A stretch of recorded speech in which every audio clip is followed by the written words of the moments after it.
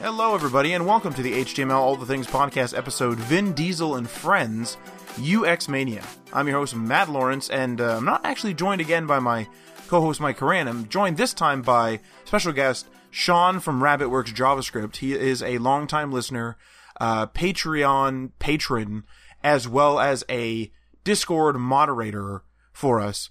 So, there's a mouthful there, but he's joined us this week to discuss what I'm calling UX Mania. Now, if you're new to the show, you're probably wondering why our episode is called Vin Diesel and Friends.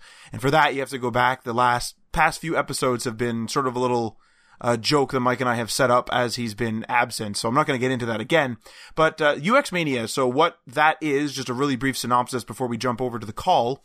UX Mania is sort of, if you've listened to our past episodes regarding UX, or called UX Considerations, or read my articles called UX Considerations, you'll know that what they are basically little views at different UX things that I've come up with. Like I'll be walking through, for example, I was walking through a hospital and was like, this is kind of an interesting UX situation, and it ended up calling it the newcomer effect, a UX consideration. So stuff like that. So what I've come up with this time are things like, are we getting lazier? What's utilitarian UX, and what do wearables have to do with it, and should wearables have it, etc. And then the reason why it's UX Mania is because the web news this week is also UX based. But anyway, if you've been enjoying the podcast so far and you want to support us, there's a couple ways that you can do that. You can review us on Apple Podcasts or on the podcast platform that you're listening to this on. You can also check us out on Patreon. We have a couple of tiers right now, but that $3 tier will give you a shout out in the podcast, and we will share a link to your website in our show notes. And probably the most important one is just to tell your friends or anyone else that you know that's interested in web development that we are here and ready to be listened to. And if you or your friends want to go a step further, you can always join our Discord server. Discord server is very active now. We have a few moderators in there as well. Well over 200 members, lots of people chatting away, getting help with stuff, talking about video games, talking about movies, chatting about different stacks and what apps they want to use, what frameworks, etc., etc. All kinds of great web development chat. Come and check that out. And without further ado, I'm going to cut to I almost said interview. It's not really an interview, just a kind of a standard episode, but this time with special guest Sean from RabbitWorks JavaScript. So let's take it away. Alrighty, Sean. So weekly pain point, take it away. So my weekly pain point is getting my foot in the door in a career as a self-taught developer, because everything that I know I've taught myself or learned from YouTube videos and online resources and whatnot. I don't have any real formal training as a developer. So everything that I have is self-merited. So that puts me at a slight disadvantage as far as what I look like on paper to a hiring manager that might not understand that I run a live coding YouTube channel and I'm well versed in a plethora of skills, web-based skills and graphic design skills on top of that. But all they see is that I don't have a 4-year college degree in computer science, and I get shuffled to the recycle bin. So that's my weekly pain point, is just trying to break into the industry professionally. Would you say with that, because you're mentioning that you have a YouTube channel and that, would you say that hiring managers would value that information, or do they not even, are you including that in your resume? And if you do you think that they would actually take value in that? Or do you think it's something that you need to kind of present in the interview? Like you need to verbally tell them hey, I run this, this live stream, I do these tutorials, I teach people, etc. Yeah, I definitely have to. Well, I've definitely found that I get better results when I bring that up manually myself and mention the fact that I do run a YouTube channel where I do live coding and coding videos and all this kind of stuff. Because even though it says it on the paper, it doesn't register until I really bring it up to their attention. And then once that avenue of communication has been opened, then it seems like the whole okay, we can work with you a little bit more starts to blossom a little bit. And then I just run into the roadblock of, there's no junior developer positions that we know of right now. Oh, of course. It's like the classic fight between you need experience to get a job, but every job needs experience. So you're just sort of in this weird limbo. The only way it seems almost to get a job almost guaranteed is kind of as a co-op these days because they're literally expecting you to not have any or very little experience. But yeah, and I've heard things like from recruiters saying that at the beginning of the year is definitely a lot easier for junior development positions to open up because the budget's reset and all that stuff. And I definitely like, if I can just get these hiring managers or get in communication with a hiring development kind of like manager or a senior engineer kind of person and just explain to them, I have been doing, I mean, I have over a year of content now doing live streams on a weekly basis, at least for over an hour each of them. So there's tons of material out there saying that I have more than qualified. It's just that when it's just I hit that roadblock of like the hiring manager doesn't know what they're reading because they're HR, not tech, and they just see that I don't have the experience that the job requirements are asking for. So it is a very back and forth, kind of like stuck between a rock and a hard place, trying to get your foot in the door. Have you considered, like, I know that a couple of guys from my college program, they ended up getting hired, as far as I understand it, like out into roles that are of higher requirement than what we actually received from the education like institute. And so they got those jobs because, or at least one of them did, because he ran like just a traditional website where he had like a blog where he like wrote up what he was doing, and then he had videos here and there about what he was doing, that type of thing. Have you considered maybe, because I understand that live streaming and even YouTube videos, I guess, are a bit newer. Well, live streaming newer than uploading videos straight up. Have you considered maybe, or would you consider possibly doing like a traditional website that'd be almost like a portfolio? Do you think that would help at all? Yeah, definitely. That is on my list of projects that I need to get done. I have a prototype of like a RabbitWorks JavaScript kind of profile, or kind of like a portfolio website, and I kind of want to just incorporate the community into it a little bit. I just haven't really had the time to start that project, and I want to do it right. And I guess I have been kind of putting it off because I don't feel like I have the time I can focus on doing that. But I definitely feel like that would really help.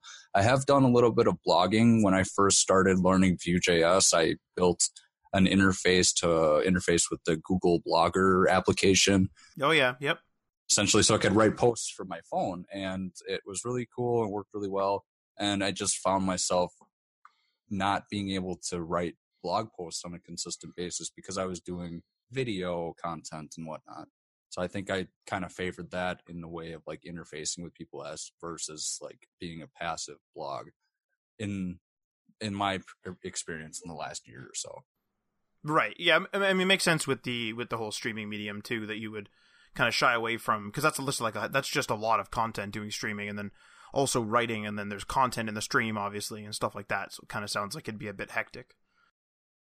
Be a lot. I mean, at first it's fine, but then you realize what all it takes to keep this going on a consistent basis, and it just is like, okay, I got to dial it back in some areas to focus on things in other areas that I want to push forward. Right, makes sense. For this week, my weekly pain points actually, I'm not necessarily new. I wrote new to business administration management, but it's been more so new to, I guess, almost full-time business administration management. So with Mike gone on vacation, I've just been doing a lot of juggling between calling people and translating technical terms and technical projects to, layman's terms. I've been dealing with a lot of people that are interested in things like, hey, we're interested in this, what's it going to take? And been, juggling different tasks, all the way from something as simple as email forms and like some SMTP settings and, real easy email stuff, all the way through, whoa, we need like a full, authentication system redo and like blah, blah, blah. We need security and the whole bit. So it's been a lot of just the administration of all that more so than the actual technical side. I think I've put off, I have to just make an interface for a website that would normally take me less than a week. And it's been something like 5 weeks or 4 weeks or something like that since I've even done it, since I've even looked at it. So it's just a matter of being overwhelmed with stuff like that. But I'm actually getting a lot of good experience in this regard. So it's a bit refreshing. I think what we'll do is we'll move on to the actual episode itself now. This is a UX episode, hence the title UX Mania. So we're gonna I'm just gonna quickly browse through the segments like we always do, and then what I'll do is I will read through this. I made some pretty extensive show notes because I've been kind of thinking about these UX terms UX terms or UX situations that I like to call them. I've been kind of thinking about these for the past couple of weeks, and I've been jotting them down on my phone as I think them through. So I'm just gonna read. I have quite lengthy show notes, like I said. I'm going to read through them, and then, like, Sean, feel free to interrupt me whenever, or we can just have a discussion at the end of my big rants. But the first one here is, are we getting lazier? So that's going to be about, home automation, smartphones, and smart homes, more specifically. The next one is going to be wearables and utilitarian UX. So what that means is, the smartwatch is definitely like an accessory to the smartphone. It's not really standalone in most cases. And what it means to be just an accessory and what it means to deliver or have lack thereof utilitarian UX, and I'll get into that. And then our web news, long title on this one too. So it's networking / social media / attending events versus long-term focus-oriented work. And I'm sure that a lot of programmers out there are probably thinking like, oh yeah, we have that problem, but we'll get into that right when we get to the web news. So I'm going to jump right into this first segment. Are we getting lazier? So I'll just start reading here. So smartphone, smart homes, and automation have been growing in popularity over the past, give or take 5 years. Smartphones have basically invaded everybody's pockets at this point, and slowly but surely, smart home tech, in one form or another, are also making their way into more and more households.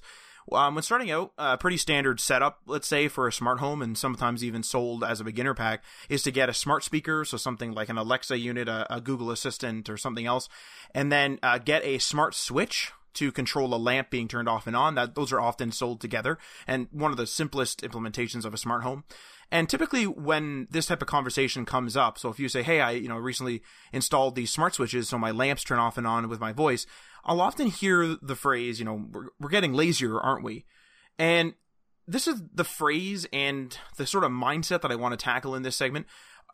Are we actually getting lazier? And one of the things I want to do is kind of take it back. So if you look back way before any of this smart home stuff was mainstream, there were massive universal remote controls that some homeowners had to control things like their entertainment system, of course, but also their security system, their garage doors, their thermostats, etc. And this was a pretty niche setup, and it was also rather expensive for the time. However, it did exist, and it was popular enough to have, quite a few companies making remotes and other compatible gadgets to work with those remotes. Overall, this type of setup was always related to the financial quote-unquote upper class that had money to spend on such a system, where the rest of us would just be getting up and actually flipping on and off our individual light switches, or we'd have to run out to the garage and click the button, or maybe use like a little tiny remote that it came with, etc. Those type of things. And even though these types of smart homes back then were very niche, the conversation was rarely, at least in my experience, around, people using them being lazy. I never really heard that. It was always looked at as like a cool gadget or something from the Jetsons I'd hear a lot, or something from the future, things like that.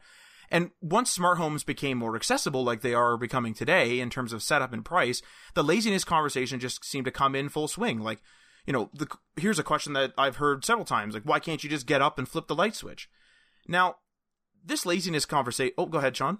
When I was thinking about this whole laziness concept between why can't you just, especially with this last question that you just brought up, why can't you just get up and flip the light switch? It's not a matter of that I'm too lazy to. It's that I might be doing something at the moment that I don't want to be interrupted in, to go up, walk across the room, flip a switch, come walk across the room, sit back down. If we look back at the very first inklings of this stuff, really is like your remote car start. Why was that even invented? It's because people don't want to have to go out in the dead of winter to start their car and come back in. And that's like it's just a convenience factor, I think. It's the way you implement it, in my opinion. 100%. It's the way it's implemented, and we'll actually get into that too. It has a lot to do with something being obviously UX oriented. So something like nobody likes to go out and, start their cold car. So like that really, some people might still think it's a luxury feature, and it is, but it isn't something that people would say, don't be lazy and go out there. It's just sort of like, oh yeah, like, of course, like, I don't want to go out in my cold car either. However, with something like a smart home where you're just flipping on a switch, it's like no one really, it's so normal for you to just kind of get up and flip a switch that no one ever has like a bad experience with that, whereas everybody, or mostly everybody, has a bad experience with going out in the dead of winter in the morning to start a cold car. So it's kind of one of those things as well. And one of the, I guess we'll kind of move on to the next point here with that, is that, so the laziness conversation seems to hit a lot of industries that evolve over time. So a small but easy example would be in the gaming business, where physical media, meaning discs with games on them, were and still are being slowly pushed out by digital games. This would always have somebody asking, are you seriously too lazy to get up and put in a disc? And it's not about laziness, it's about convenience. And so this is kind of how I want to answer this question, is, so are we getting lazier? And here's my opinion, or my answer to the question, and it's a bit of a lengthy one here. So humans want to maximize their day, okay? It's generally better to get things done faster and more efficiently than to prolong tasks for no good reason. And this is especially true with tasks that don't really give us a purpose or have a desired output. For example, building a table with your own two hands can take you a long time, but you'll get a nice table at the end of it that you built yourself, so you can take pride in it, and you learn how to build a table, so you learn some skills there. But how many times have you, gone to shut down a computer? How many times have you turned off the lights? How many times have you had to check if the door was locked? What does actually partaking in those tasks give you? Sure, it might give you some security, or peace of mind, or some energy savings. However, it gives you no skills, no major output at the end of the day, and by having all those things done at the click of a button or automatically by your smart home, you're not missing out on anything. The point here is that by performing these menial tasks, they might be required, but the actions you take to do them offer you no value. You're not enjoying your trip over to the light switch. You're only interested in the output, that the light turned off. And meanwhile, building your own table gives you skills, so you want to partake in it. It gives you skills, it gives you pride in your work. You'll probably value your furniture more because now you built that. And then maybe if you start building more items, you might value your home more. It feels more like a home. It feels more cozy. I built this, that type of thing. And by kicking menial tasks out of our lives, we're saving time and we're gaining the benefits of those tasks still being done.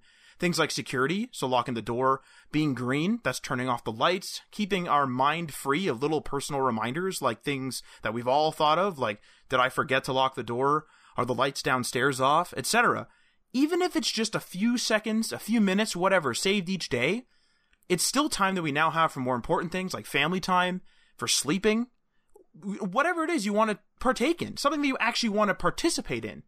Have you ever heard of anyone actually being excited to turn off a light? No. But there's people that love woodworking and they want to go build that table. There's people that love cars and they want to go restore them. There are people that love coding and they want to code. That's it. And here's a question that brings it into an older industry. Are farmers lazy for not working their fields by hand anymore? Are commuters lazy for not grabbing a horse and riding to their workplace? Of course not. So just because it's new, like smart homes are, or at least new in the accessible field, so everybody, for the most part, can access them, you're not lazy for having them. We're just becoming more intuitive, and we're valuing our time more. Like, it's exactly why the remote control for the TV was created, because it's a matter of convenience. It's not the fact that, I can't go over there and flip the dial on my TV. It's just that I don't want to have to do that if I have a way to do it manually from where I'm at. And I think the way the world is changing sorry, gotta clear my throat. I think the world is changing, and convenience and automation, making the mundane tasks that we waste time on doing to try and amplify,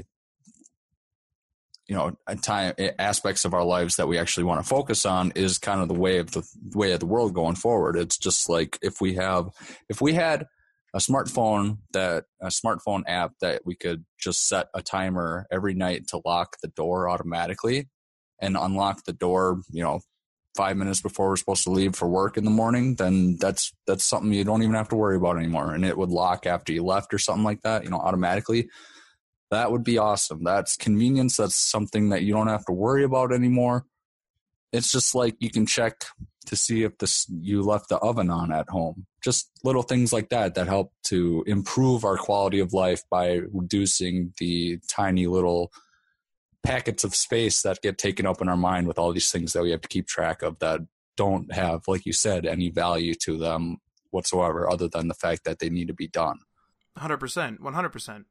And that comes down to the conversation you and I were having, I think it was last week, Sean, where we had that conversation about, I started using my calendar like crazy about a month ago, and I can't believe, and this might sound like corny or cheesy, but I can't believe how much more free my mind is. Before I would, I was going to hang out with this person, I was going to do this for work, I was going to do this on that, and I'd have to remember all the days, what those things were, who was going to be there, what time they were at, and I would have to try to remember all that. Then you're dealing with double bookings and everything. Just by using the calendar, like I hated using it for the first, I'd say, week or so. I hated using it. It was like, man, I'm adding, admin time to myself. I'm sitting here filling out the form of what event, what time, what this, what that. But it's so freeing to, like, after the first week, after you get used to, punching in the events, you just realize that you don't need to remember what time things are at and what you're doing. And those, what you did at what time is useless once you've done them. Like, it doesn't matter that I went to dinner on Monday to me now. So I might as well have a computer, or in this case have a calendar, or you could write it down on paper. You might as well have an agenda, tell you what to do when, and you can check that at any time. You don't have to remember any of it. And then you could burn that page after that day's gone, and it doesn't matter. So why are you filling up your brain with this useless crap?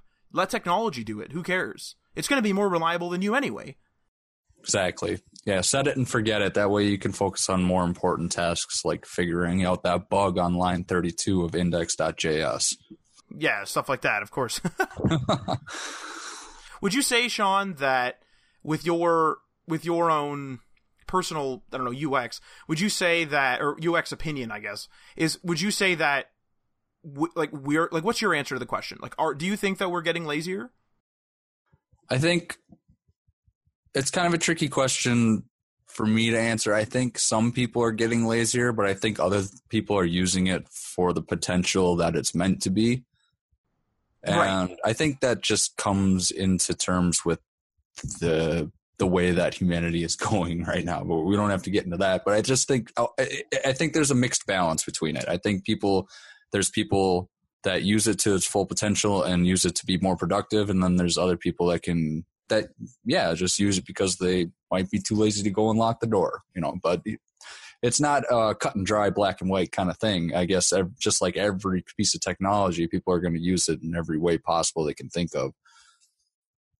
Yeah, like honestly, it's one of those things where I think a really common piece of smart home tech, actually, to bring another example into it, is actually the Ring doorbell. And I never hear anyone say, or at least again in my experience, I've never heard anyone say, "Well, you're just too lazy to go check who's at the door," because they realize that everyone's had the problem of maybe you're used to salesmen coming to your door, and maybe that's most of the people that come to your door. And so you're not expecting any guests. The doorbell rings, and you're like, well, is it the courier, or is it some dude trying to sell me something? And if it's some dude trying to sell me something, I don't want to deal with it. And that's a waste of time to go to the door, listen to the first couple of seconds because you don't want to be rude, and then be like, no, sorry, I'm not interested, and then close the door and deal with it. Because as you know, as a programmer, breaking that concentration is very difficult. It's difficult to get back to the concentration, but it's even more difficult to get back to the concentration if you get up from the desk, go to the door, have a brief conversation, come back. It's going to be harder than to just look and be like, nah, I don't care, I'm not answering the door, and just keep coding away or just keep working away. It's one of those, and I never hear anyone complain about that. And so I think eventually the negative stigma, and it's not like super negative or anything, it's not like there's protests about this, about light switches, like automatic light switches, but it is a conversation of laziness, and I really think that that's misplaced. Meanwhile, these same people that think it's lazy to have automatic lights are using Ring doorbells. Like, it's a bit ridiculous. Yeah, I agree. And especially with the people coming to your door to try and like sell you something, the main drawback from actually going to check physically is that you look out the window or look kind of like peek and see who it is. They'll see you and then they know you're there, so they won't go away. There's that too. You have Yeah. to confront them at that point, and it's just like I could definitely see something like the Ring doorbell would be super helpful, because even with like I think Wes Boss from the Syntax podcast was talking about how he has some one of those Ring doorbells because he works up in the second story or third story of his house in the attic or whatever, and as his studio, and he gets packages at his back door, down on the first floor, so he doesn't want to have to go all the way down 3 flights of stairs if something that isn't needing his attention is down there knocking at the door. It's literally a way to, like, people have been talking about sanitizing their smartphones recently and getting rid of unwanted notifications, and some people are even discussing, and we'll actually touch on this later, some people are even talking about going back to flip phones because it's just talk and text. It's not all these notifications left, right, and center. The Ring doorbell is basically just a way to, kill that notification. And realistically speaking, though, we have internal, like, brain generated notifications for things like, did I forget to lock the door? Now it's just a matter of flipping, turning your phone on, and either it's on an automated schedule so you don't need to worry about it, or if turning your phone on, go to the app, oh, it is on, turn it off, or whatever.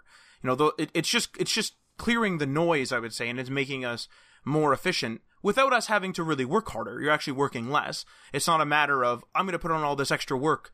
You're not, because I remember years ago in the 90s, one of the I don't know if it was a fad, but it was a fad in our family, was that you could, God, this is old. You could get a timer, so you could it would be like a plug. So you plug this big device into your plug, and you have 2 pins, and in the center there's like this circular wheel that looks like a clock, and you'd put the first pin in, saying, this is when I want it to turn on, and I want it to be on for 6 hours and then turn off. And we would, for Christmas lights, and so or lamps, and you would have to do that like per light, or per whatever you wanted plugged in. But it was like a big device, and like you're mechanically like removing a pin and putting a pin somewhere else. Like it was, and you can't check it after. Like, you could check the little thing, but it's not like if I'm out of the room, I can't tell if the lights are actually off. So it's like, this is just an and no one said you were lazy doing that. So this is just an evolution of the times. I think smartphones in particular probably have some sort of weird connotation of like negativity. One of my friends actually recently said, and this is interesting to me, is that he said that people on like a train, if you're entering like a public place, so let's say a train, if someone's on the train with a newspaper, you don't think anything of it. But he said he'll get dirty looks from like the previous generation when he's on his phone, and he's like, you don't know what I'm doing. He's like, I could be doing my finances. I could be being the most productive person ever. I could be coding. He's like, I could be reading the news like that other guy. He's like, what? I could be talking to like, my kid. He's like, what am I doing here? He's like, no one else is. Like, why does having something convenient have this like such a negative effect? And it's this weird UX situation that we have as humans. I don't really get it. Years ago, they were complaining about magazines. In the 70s, they were complaining about magazines. They thought magazines were going to ruin the family because people were reading magazines and not like using, not talking to each other in the room. It's like, dude, you're reading a magazine. Like, everyone calm down. Civilization isn't going to collapse tomorrow. Right. I mean, that's your answer right there. I think that's just the signs of like everything changing and progressing forward. There's always going to be the ones that are more averse or more adversive to the change or the changes being made and stuff just in the world. And then there's going to be the ones that fully embrace it. And it's interesting that you say that, because when I had a flip phone, and this was back years ago now, and I was like, okay, I can't wait to get a smartphone because I can be so much more productive. I'll have everything in my hand. I can manage all my social media, blah, blah, blah, blah, blah. So I was trying to do music at this time pretty big, and I focused on that a lot. And as soon as I got a smartphone, it didn't like magically flip a switch and make things easier. Like, it was, if anything, it was more confusing, because like it wasn't exactly easy to like cycle between all these apps constantly and try and keep track of stuff and have to make those entries in every possible app I had, versus just like keeping it in my head and sitting down at the computer and doing it with multiple tabs and stuff like that. You're 100% right. It's everything has like its, in terms of a UX, it has its pro and its con. And I think that smartphones only invaded the pocket so much just because they're like, and this is actually a perfect segue into the next segment, so I'll kind of use it like that. They're sort of like the perfect portable solution between, say, like a flip phone.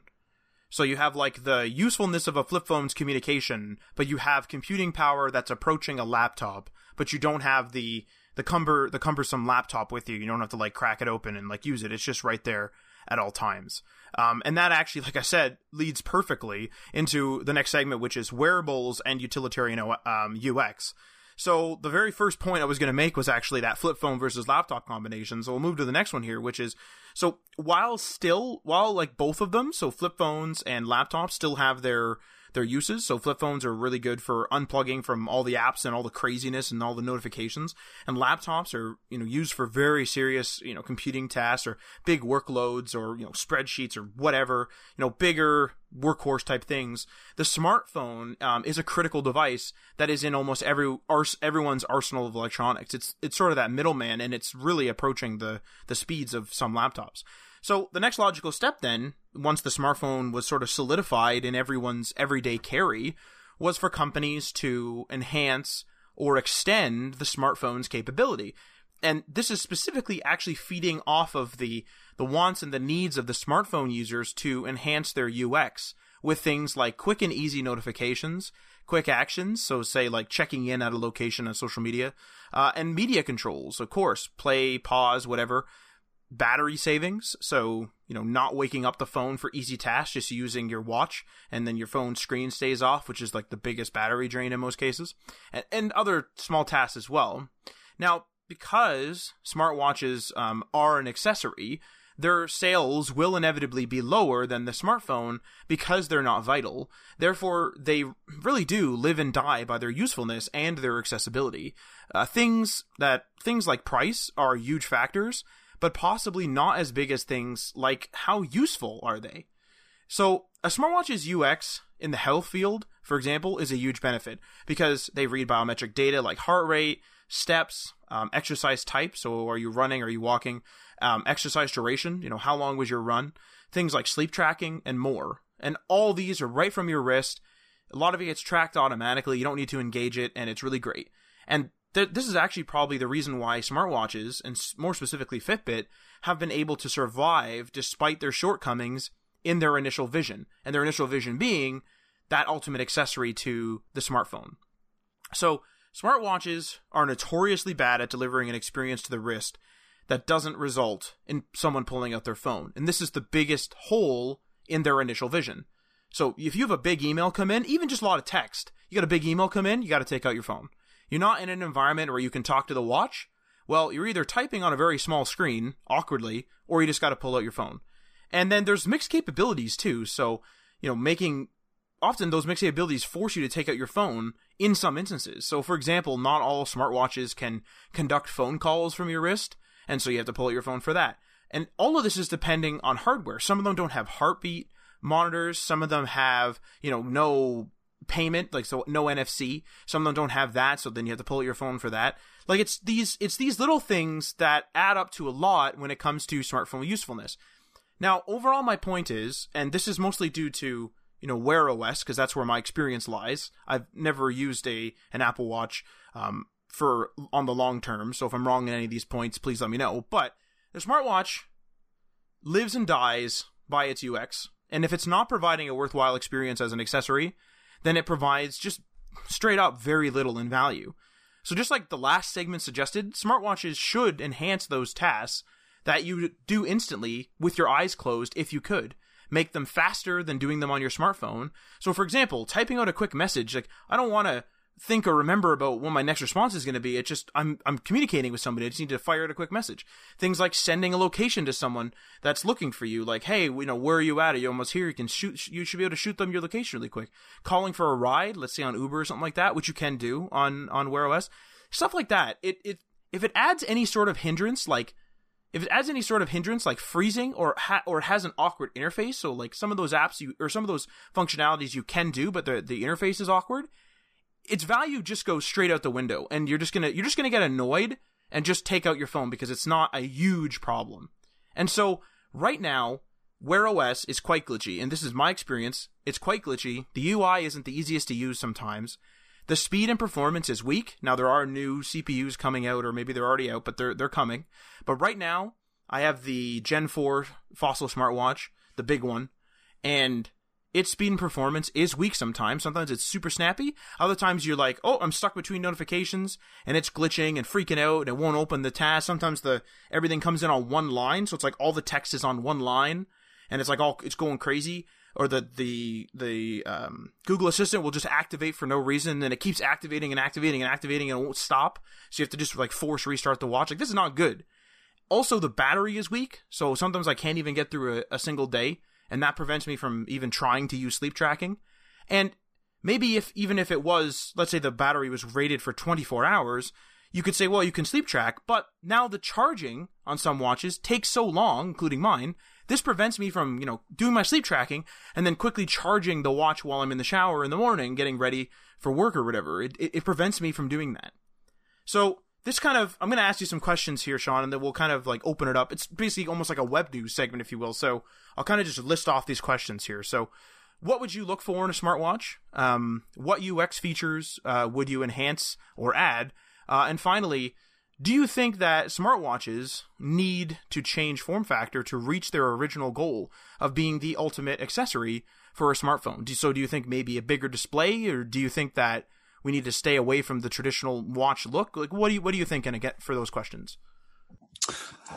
This is an interesting topic because I haven't really delved into wearable OS or utilitarian UX kind of devices other than my smartphone.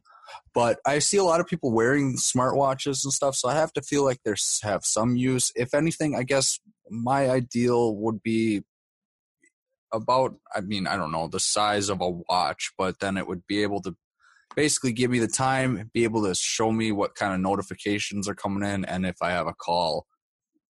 And obviously, I think near-field communication would be really cool for paying,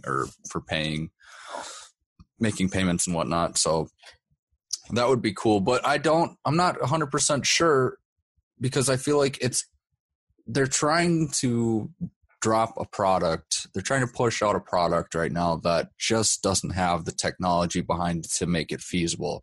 You listed off a number of reasons and issues that you were experiencing just on yourself. Have you ever used any of the Apple OS stuff? How does that work do you know how that works? I do know, and this is just from mostly reviews. I've only ever seen, or I think I've used Wear OS, or I think it's called Watch OS. That's the one on the Apple Watch is what I'm referring to. And I've only used it very briefly. But I do know that its experience is better. I know that it's more snappy. I know that it has a square display rather than most Wear OS, which have typically a round display. So it has that UX going for it. It's just a little bit easier, I hear. But its app launcher is really terrible, for example. Stuff like that. I hear that sometimes, for example, the Gmail app, and I don't know how it works on Android because I use the Outlook app, but if you use the Gmail app on your phone, on an iPhone, and then you have an Apple Watch, you can't expand the email too much. So if you have a lot of text, it just gets cut off and you just have to pull your phone out. Interesting. Yeah, I think everything that would be inside of the Apple ecosystem would probably work pretty well between their smartphone and their Watch OS because it's inside of that Apple ecosystem. Gmail not necessarily inside of that ecosystem, so probably is running up to issues there. And I think where more of the instability comes from is just the whole Android platform and how fragmented it is, and just stuff doesn't work properly together because of the minor nuances in the base code of the operating system. Yeah, it's a really good point. We still got, we still have random battery drain on Android phones. Exactly. And I don't know if you mentioned this when you were going through it, but you were mentioning that the new Wear OS stuff is going to be coming out with new CPUs in them. So hopefully that will really help to push that performance up to a point where it's actually feasible to use and it's not falling over because the processor is being overloaded. I mean, you got to think that the processor is pretty small and pretty limited in its capabilities right now, but AMD and Intel have been working on their new 7 nanometer architecture stuff. So I would not be surprised to see some of that technology going into the Wear OS stuff coming up soon, because that's going to make it go a heck of a lot faster in a lot less space, physical space on a PCB or a printed circuit board. That's a really good point, because, it's one thing for it to be glitching out. So like if you're not like that versed in computers, some people or some of the listeners out there wouldn't realize that, like, if you have a CPU, for example, that's being, running 100% a lot, you won't just get like bad performance. Like, that is one of the things, obviously 100% you'll get bad performance, but it'll actually start freaking out. It'll start glitching out and do weird things. Like what I was saying, loading stuff all on one line, not clearing notifications properly, not loading anything but the Google Assistant. Like, that is indicative of either glitchy software, but it's very possible that it's the CPU just running at 100% constantly, tasks being queued up like crazy, and then it just starts to glitch out. Like, you're just essentially beating the hell out of something. It's trying to take like an old sedan mudding. Like, good luck. Like, it'll work, but like, good luck. Like, you're gonna probably beat that car all to hell. You're not gonna get very far. You're not gonna get very far. It's literally it's basically that equivalent. And so that's one thing. Now, with that being said, like, if that's like a big problem, like if it's not glitchy software and it's just the performance or the lack thereof, and that's why it's getting so glitchy, I would say it's gonna work.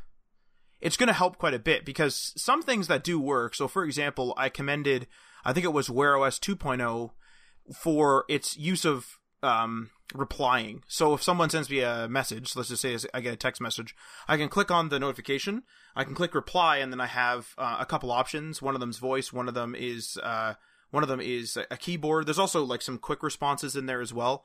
And there's another one in there too. Let me just actually check. Yeah, so I got some quick responses at the bottom. I can click reply, and then sometimes this varies per app, but I can do voice response, I can do an emoji, or I can do a full keyboard on this little tiny screen, actually.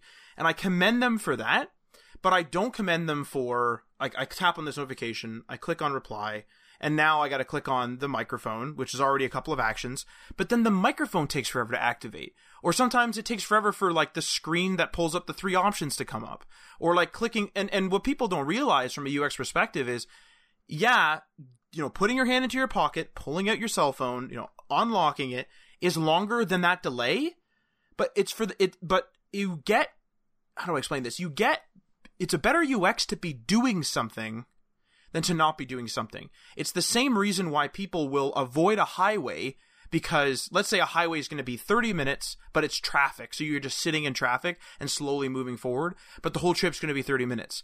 A lot of people are going to take the 45-minute country route because you're moving the whole time. You're doing something. You're not sitting there bored waiting for your watch to respond to you, and you're just sitting there like watching it like screw up in front of you or be slow in front of you.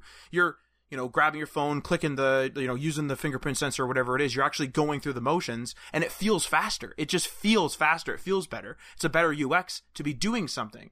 Exactly. I do think I can relate a lot with that, just going between my computer and my phone. Like, there's a lot of tasks that I'm just like, I could very well accomplish using my phone to do so, but I'm going to have a heck of a time trying to do it just because of the switching between all the tabs and all that stuff, when I could just go home and get a task that would take me 15 minutes to do on my phone done in 2 minutes on the computer.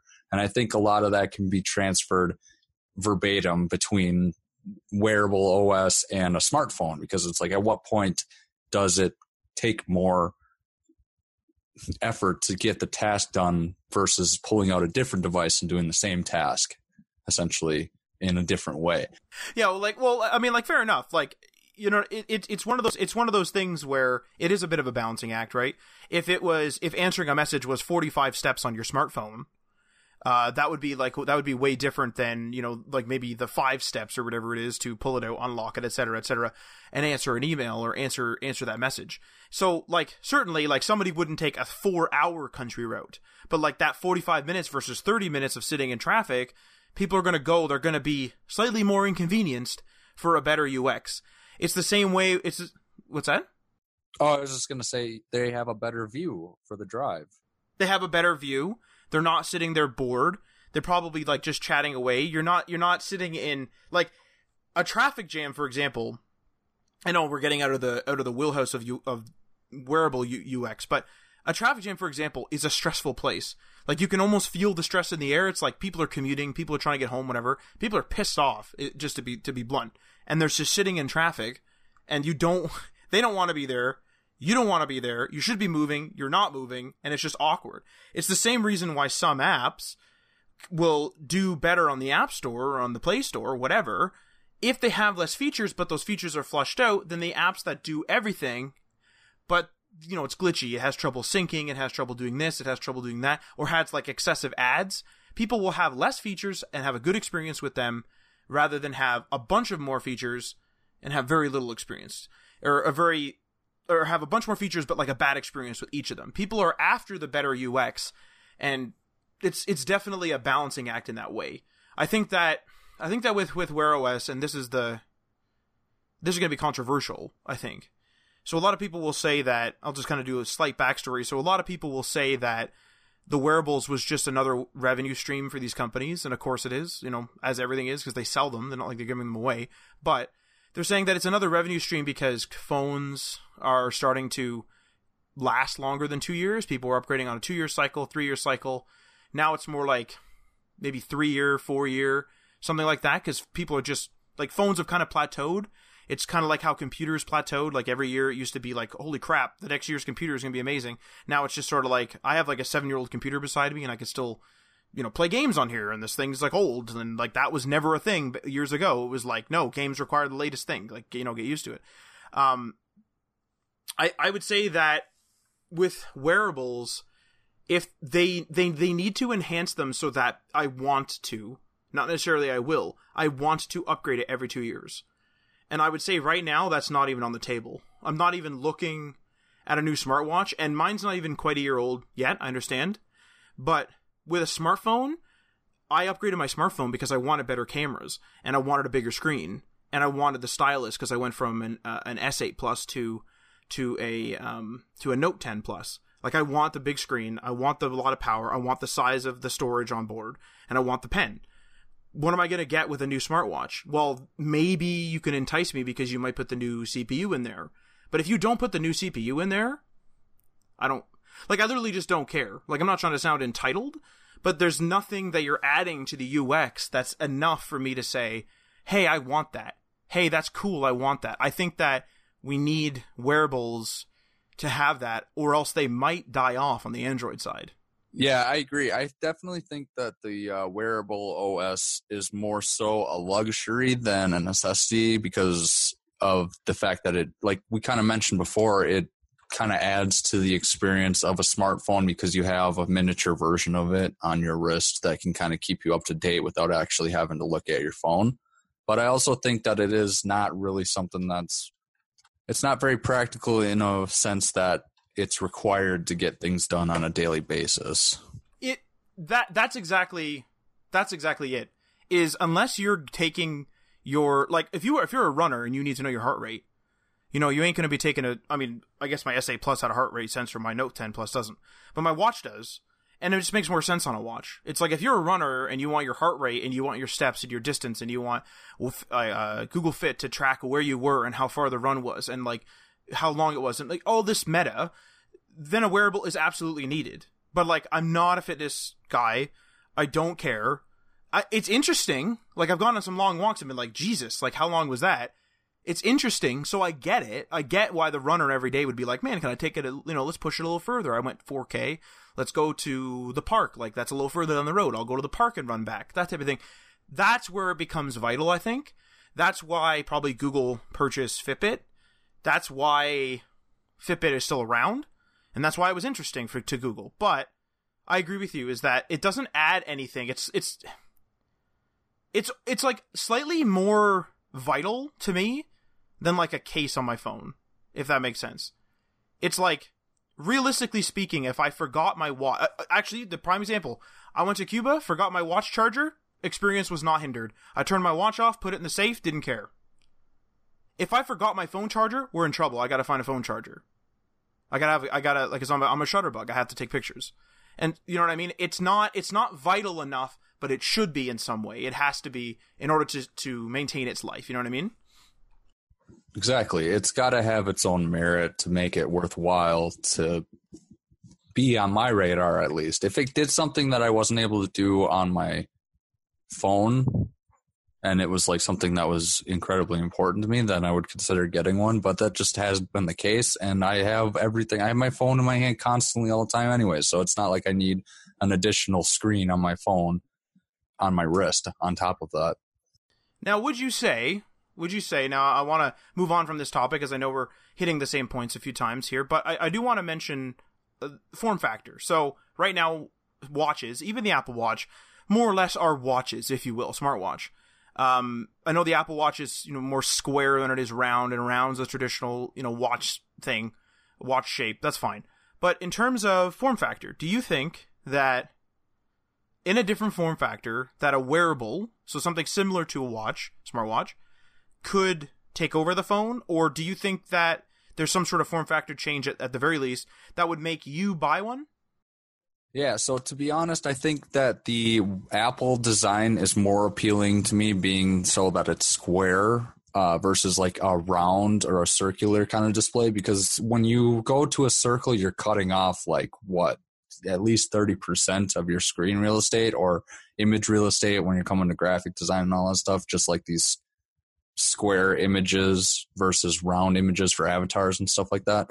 Like, you cut off a whole lot of real estate when you go to a circle, and I feel like having that square and that extra bit of screen space might help, but I haven't used any of them personally to be able to see if they account for that on like a round display to make the UX or the UI rather work more so in a round display versus like an iPhone or an Apple square kind of display for their Watch OS.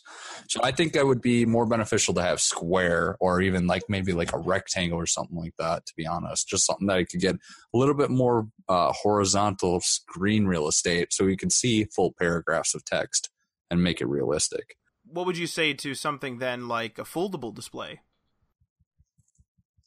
Possibly, but then again, then you got to think about how far up off of your wrist is it coming, and then that's very true. Yeah, that's have this big stack on top of your wrist.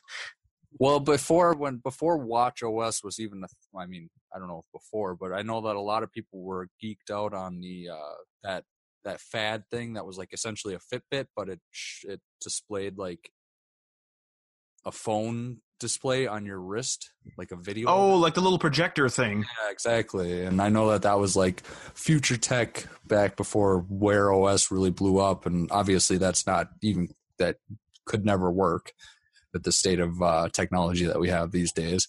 But I think people were kind of expecting a full-on mobile phone experience in a small device like a watch, and they haven't gotten that, and they can't produce that. The developers and manufacturers can't produce that. So I think it's kind of like I said before, a rock and a hard place. We'll have to see what the next iteration of it brings.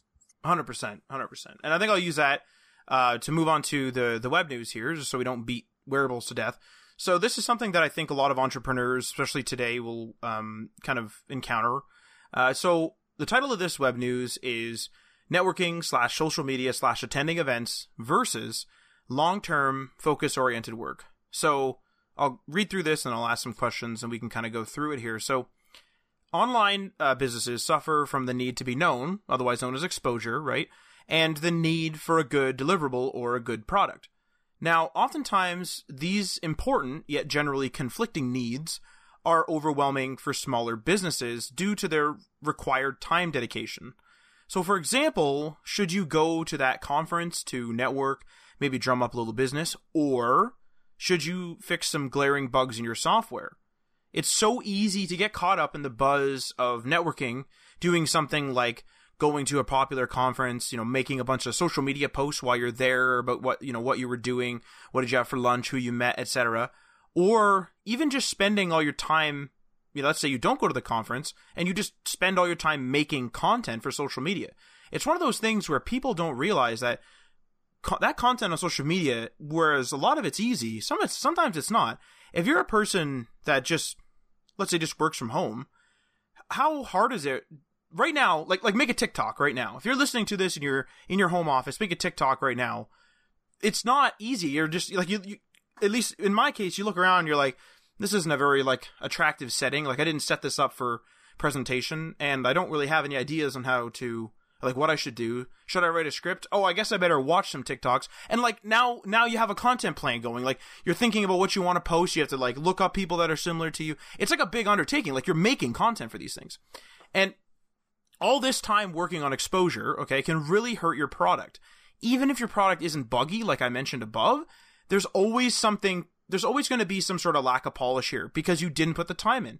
It takes a lot of time and care to ensure that things like the UI and the UX is great, that the functionality is super sound, so it never crashes, never lags, whatever, and that you're updating on par with your competitors. So maybe you have an app and you're adding new features in time with your competitors, so at the very least you're not falling behind. And with that being said, it's hard to dedicate a bunch of time to features that no one is going to see due to lack of exposure. So could you imagine being like, I'm not going to do the social media thing. I'm not going to do anything. I'm just going to sit here and work on my app. And you work on your app for 100 hours. And then you're like, well, no one looks at this. So why am I polishing this? And then you get, it's the same side effect of if you undercharge your clients and then you're just not motivated to help them. But if you're charging them a fair rate, you're okay with helping them a little extra because you're like, well, they paid me $1,000 or whatever. I'll help them out this afternoon. No problem. And that type of thing. So with that being said, I have a couple of questions that I'll go through here. How much time should be spent on product development? So something like UI, UX, coding, user research, etc. versus how much should you be worrying about exposure? And then the next set of questions, and we'll go back through them, but like I said, I'll go over them. These are specific for Sean. So Sean, as an online entrepreneur, how do you balance marketing your streams and tutorials versus making the lesson plans and scripts that you might need to write? And some sub-questions, what would you change about your current plan with your current resources? If there are any changes that you'd make, why would you make them? And last question here, I know this is a lot. If you had unlimited resources, what would the balance between the social media, et cetera, versus long-term focus-oriented work look like? And just a brief footnote. As a brief footnote, the reason why I am comparing the social media aspect versus the long-term focus-oriented work is because in programming, as we all probably know, you can get your best work done when you're just sitting at your computer and just banging out those features and fixing up your UI, UX, and the whole bit. So Sean, take it away with all those questions. All right. So I guess we'll start with the first one. How much time should be spent on product development, i.e. UX, UI, coding, user research, etc., versus how much time should I be worrying or we be worrying about exposure? And I guess so to kind of preface this whole thing, I've kind of moved away from social media as a creator as far as obviously I'm on YouTube as my main source of content, but I when I first started out Rabbitworks, I was on Instagram, which I had a pretty decent following for. I had a Facebook page and I had Twitter as well. And I just found that I just wasn't able to give myself enough time to focus on those, and it just kind of got set by the wayside. The most I was ever really doing was posting to Instagram, and that just ended up kind of being, I don't want to sound negative, but it was almost like a waste of time because Instagram in general was one of those very black hole-y type social medias. It was really hard to get people to go to external places from social or from Instagram. So that was one of the main struggles that I found with that. And I decided that due to some personal reasons on like how I feel about the companies running those apps and just the results that I had been getting over time using them, I decided that I was going to step away from trying to do that kind of stuff. And as far as like marketing, I guess you could say, and just focus on content, being just cranking out live streams, focusing on projects and stuff like that, and trying to like maximize on actual content versus like marketing on it. And I guess to kind of answer one of those, the question about like the current plan that kind of coincides with this answer is like, with my current resources right now, if I could change anything, I would probably start posting consistently onto the social media platforms and whatnot. But I just don't see myself doing that with the time that I have. If anything, I'll probably go back to Instagram at some point. But I also find that there's a lot of toxicity in these platforms that I would rather just not even be a part of. So that was kind of also weighing in on my decision to kind of step away from the social media aspect of everything.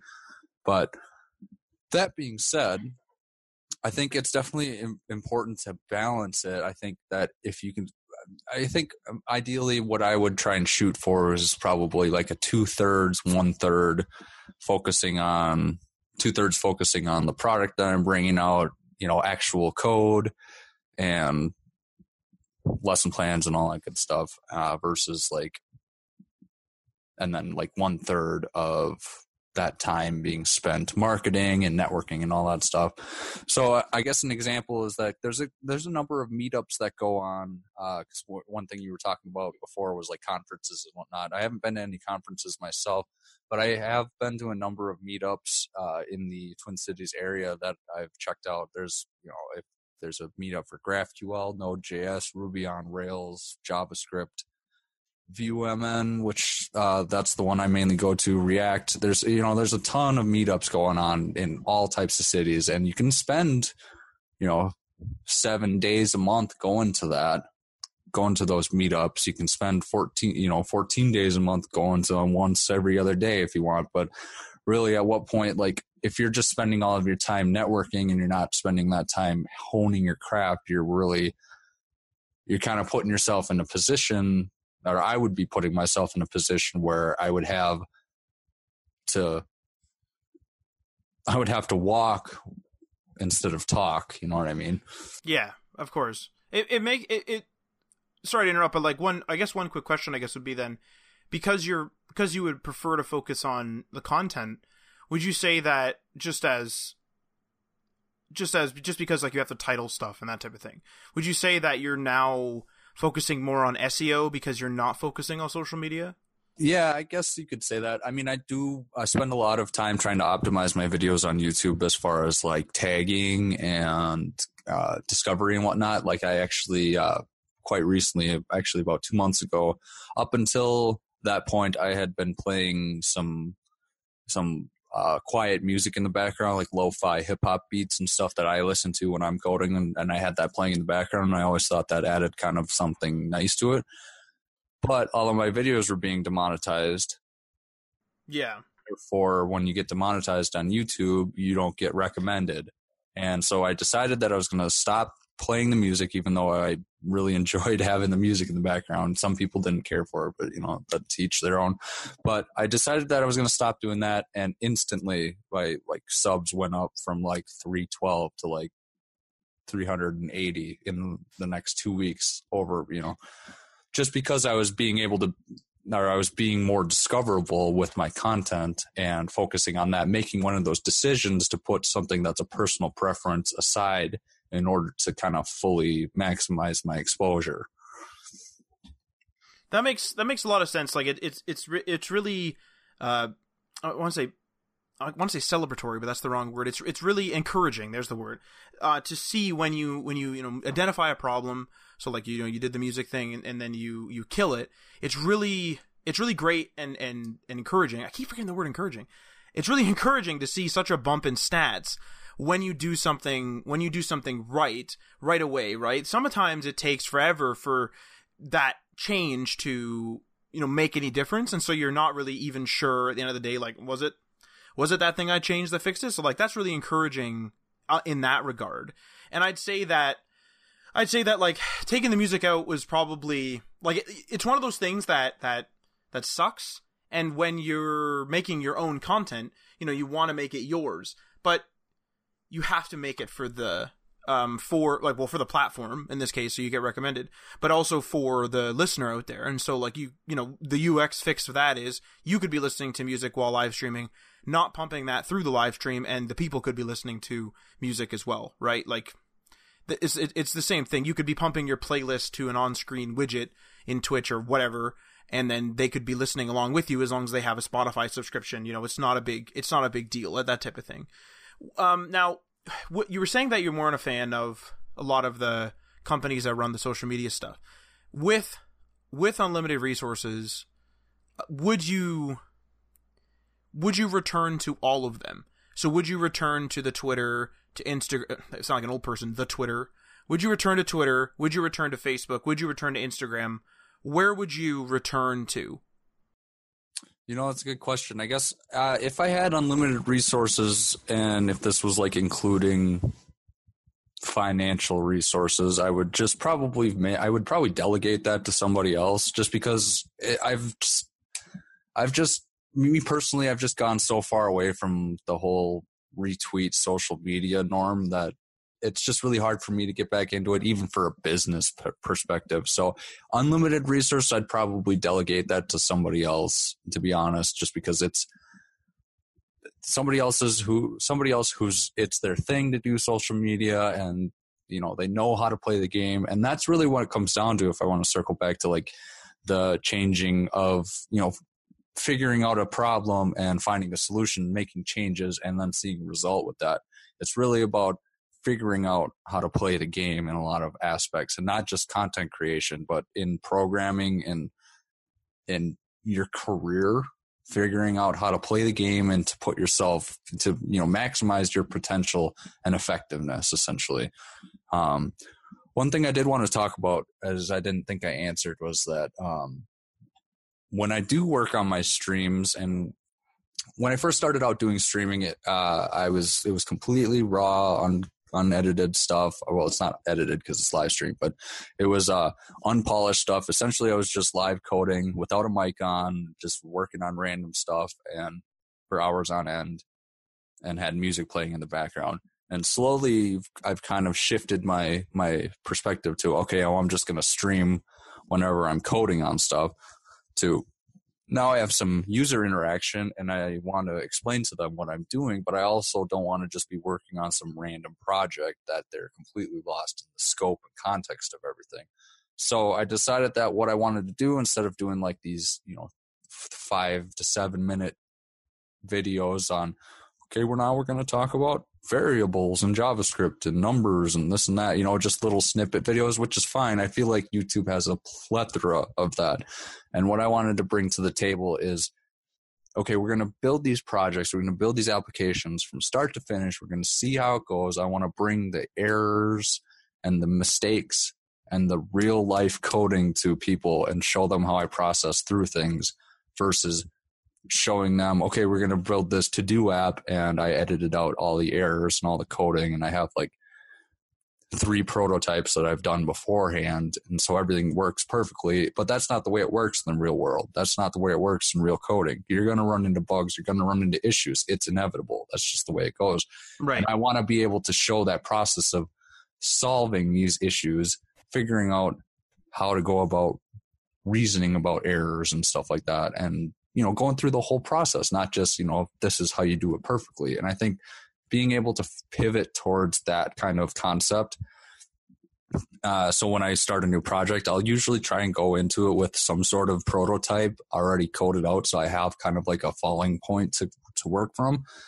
But as far as like a script or anything like that, I don't really bring anything. I've tried doing scripts in the past, and I was, botched that terribly. So I just decided to just ad-lib it. And I found that I've kind of gotten into a place that really works for me, being able to bring these like project-based streams to people from start to finish. I feel like that's a valuable concept that isn't I mean, my one video or one series I did, like, it was like 22 hours of, a 22-hour project. That's like a course on Udemy, and it's start to finish. So that's kind of what I pivoted to. That's kind of what I want to bring to people, and that's what I've been doing. And I feel like it's starting to resonate with the people that do come into the stream and see what I'm doing. So I think that's a big, important aspect of it. And that's also what works for me as like a content creator, I guess you could say, is it doesn't necessarily work for me the best to try and like record videos of me doing it and then edit it down to this, nice little package with a bow. It works better for me to kind of like be live and on the spot and like interacting with people and stuff like that. It works better for me, but it might not work better for the next guy who's doing it. So it's just kind of, you got to figure out what works best for you and roll with it.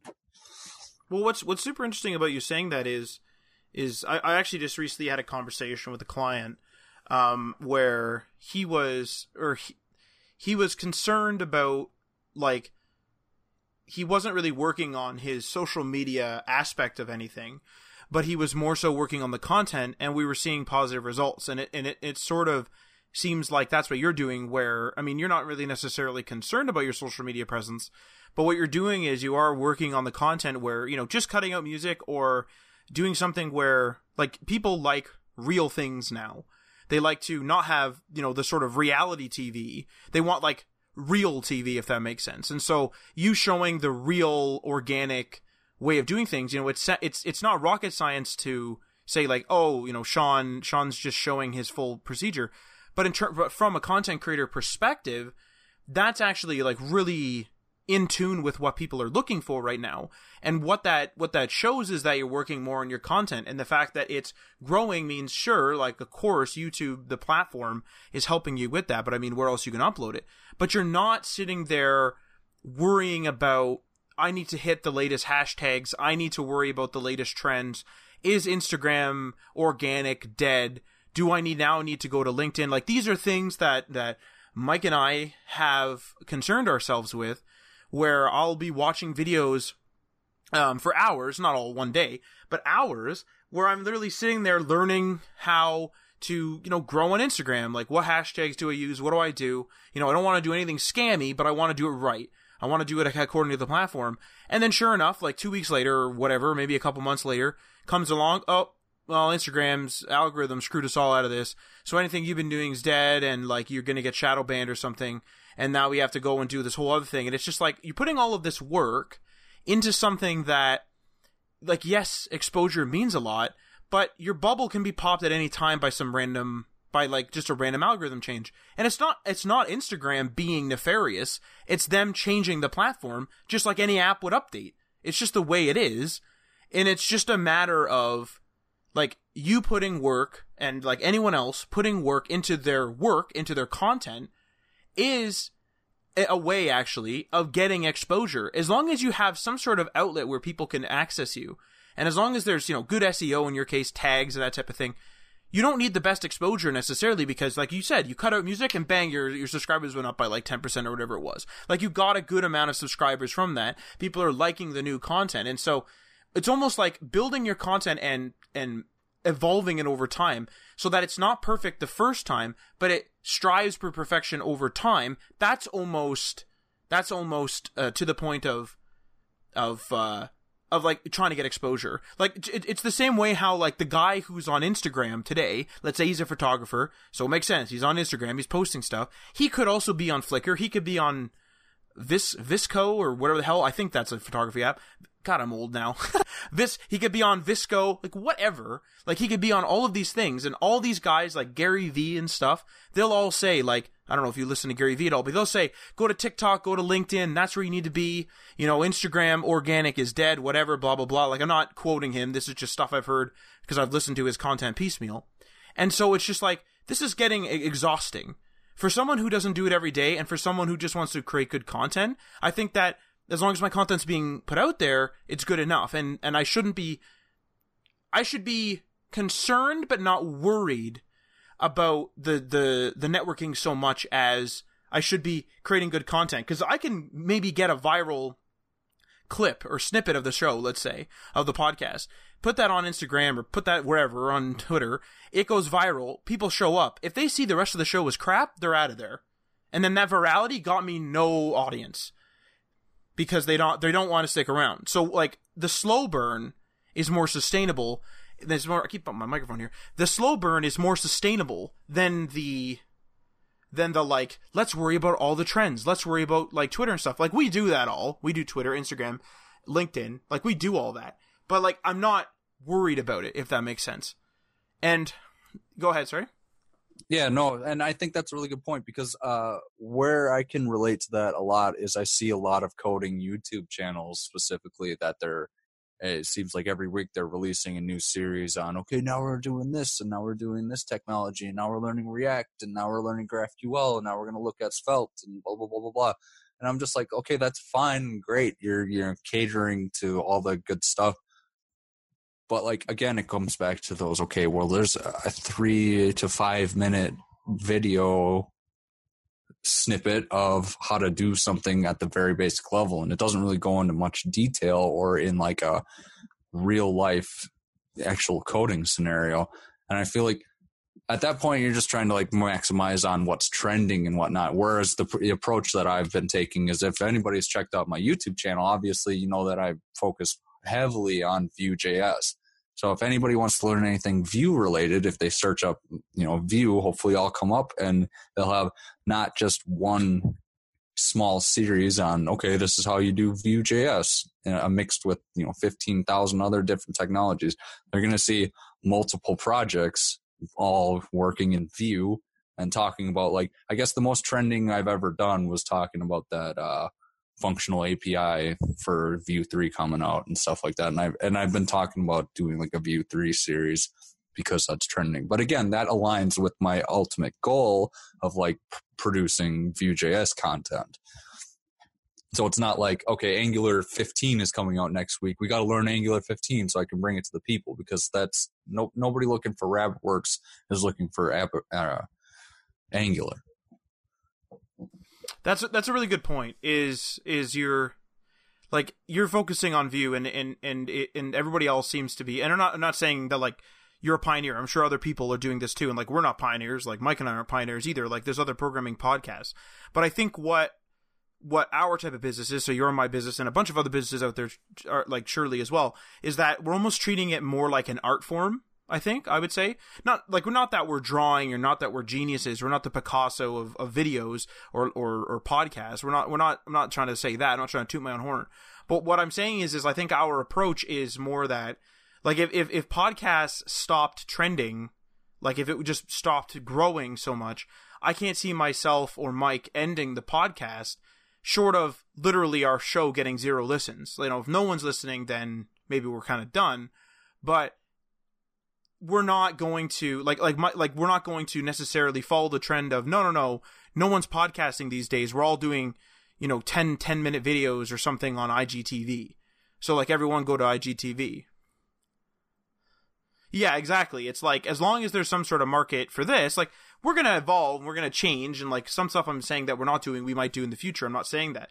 But what I'm saying is that I don't want to be one of those businesses that necessarily, at least at this point, again, people change, but at this point, I can't see myself, like, let's say, because we're working on I'm working on the HTML All the Things website, and like we have like a really big content plan for it, and we have a really big plan, and we've talked about it on a previous episode, and like we might post like some trendy articles on there, of course, because it's going to be a news source as well. It's going to be something that people can easily come and tune in to be like, oh look, this is this Angular or whatever, like this new Angular, or look, React did this change this week, like whatever it is. Like sure, that's going to be the trendy stuff, but just because we're posting it on the site doesn't necessarily mean we're going to like change our content, our core, which is our podcast. It doesn't mean that it's going to be the talk of the town in the Discord. If everyone that week, let's say a new Angular version releases, but everyone that week for whatever reason is having trouble with WordPress. WordPress is the topic of that Discord this week. It's not going to be like us trying to get exposure. Like, no guys, stop talking about WordPress. Look at Angular. Yeah, no, and I think that's what you have that kind of concept going for you guys already, being kind of like web news and HTML, all the things. This is like current events and web development kind of stuff. You have that ability to be able to post a trending topic, article, or blog post or whatever, and have it be relevant. Where if I were to just do like a random, okay, this is what I think about, the new version of Angular or whatever, then it would be completely off basis. It wouldn't make any sense. Whereas something for you guys, because you're more of a broad topic, you have that like news kind of thing going on, all aspects of news, tech related and whatnot going. And so it's more open kind of like platform, which in a way that can be nice because it can, open your possibilities up to all different types of topics to be talking about versus kind of having to be in sort of a pigeonhole. But if you don't look at it like and treat it like being in a pigeonhole, you're not really in a pigeonhole. You're just focusing on something that you want to focus on. Exactly. And I'm actually like with that being said, I'm actually super interested to the listener out there. If you're a content creator or thinking about becoming a content creator, I'd be super interested in knowing what your kind of balance looks like. Like, are you really focused on, are you one of those people, and there's nothing wrong with it, where you look at the trends and make content based on the trends so that you get clicks because those topics are popular online in general? Or are you the type of content creator that goes, no, I'm going to, maybe you're a photographer, I'm going to take my photos, or no, I'm going to make my app the way I want it to. And, barring, some fixes for UX, of course, you got to make sure the UX is good. But like barring, making some changes for the users in that way, it's still your app. It's still your thing. You're not worrying about like, damn, I got to change my YouTube channel to like a flower picking channel because that's trending. You're not worried about that type of stuff. You're just worried about, so like, what are you worried about is what I'm trying to get at. I think, hit us up on any of our social medias, because I'd be super interested in knowing what are you up to? Like, how do you balance it? Do you go after the trends? Are you going after the events? Are you going after the TikToks and the Instagram videos of the world? Or are you just worried about, let's make some quality content and just tweet about it here and there type of thing? Definitely. And I do want to actually give a shout out to the nerdy dev in the community, or in the HTML things server. He goes under the name Pratik in the server, but he has a YouTube channel that he runs, the nerdy dev. And he does these shorter based videos, but they're on topics that aren't very well covered that I haven't really seen before. So for instances, one of his series is demystifying and understanding promises, understanding middleware functions in Express, remote work, introduction and beginnings and benefits. So like, really good kind of like stuff that's not covered over and over and over again by everybody and their mother on YouTube. So I think stuff like that also really can be very beneficial, even if they are shorter videos and whatnot. If you're covering topics that are of interest to people that have the questions that you can't necessarily find on Stack Overflow, like how are you going to figure out, you can find a blog post on how to become a remote developer, but having that interaction and seeing videos and having somebody that you can communicate with a little bit better, I think it just makes it more personable with the content creator and the viewer on top of everything. So yeah, I think that's a good closing note, unless you had anything else. I think that's a good shout out too. Like I believe it was like earlier on when he joined, I believe I like checked out some of his videos, and I think I had seen a couple actually before he had joined the Discord as well. So yeah, go check him out for sure. I'll leave a link to his channel in the show notes as well. And yeah, unless you have anything else to add, Sean, I think that'll be a good conclusion for this episode. I don't have anything else. I think it's been a pretty good episode. I just wanted to, I guess, do a shameless self-plug. Oh, yeah, go ahead. Of course. Yeah, go ahead. So if you guys want to check out my YouTube channel, you can find me at youtube.com/rabbitworks JavaScript, and works is spelled WERKS. Otherwise, it does populate now if you spell works normally. So RabbitWorks comes up and my channel comes up first. So that's cool. And so as far as SEO and good stuff like that. But yeah, definitely I try and do the live streams Thursday evenings and then possibly on the weekend, depending on scheduling. But definitely check that out if you're interested in learning Vue.js and full stack applications using Vue and Node essentially. So Other than that, I don't really have anything else. Thanks for having me on the podcast, Matt. I really appreciate the plugs and everything like that. No problem. Thank you for filling in for Mike this week for our last Triple X episode as well. Vin Diesel and Friends. So that's a big honor, I hope. I hope it's a big honor. I don't know. Hey, Xander Cage. I want to do the double barrel backflip Superman barrel. I'm glad that you watched it enough to know like a reference, because I didn't want to be the only one, but backing up when you were explaining that, and Mike was like, I've never seen these, and they're so good. Go watch them. Yeah, Mike, you're probably listening to this. Go watch them, man. Come on, buddy. Catch up, and then we can do another Triple X. Hopefully there's a fourth one. We can do another Triple X episode in the future, but thanks again, Matt, for having me on. I really appreciate it, man. Yeah, no problem. Well, thank you for listening, and make sure you don't miss an episode by subscribing on the platform of your choice. You can follow us on the socials via @HTML All the Things. That's on Facebook and Instagram. You can also follow us on Twitter. That's via @HTML Everything. We are on Medium, and we're on GitHub. And remember, we're also on Patreon. That's patreon.com/HTML All the Things. Check out the tiers and give that a go. And many thanks to our $3 tier patrons. That's Sean from RabbitWorks JavaScript. Find him at youtube.com/RabbitWorksJavaScript. Garrick from Local Path Computing and Web Design. Find him at localpathcomputing.com. Craig, aka Cosworth. Ryan Gatchell from Blue Black Digital. Find him at blueblackdigital.com.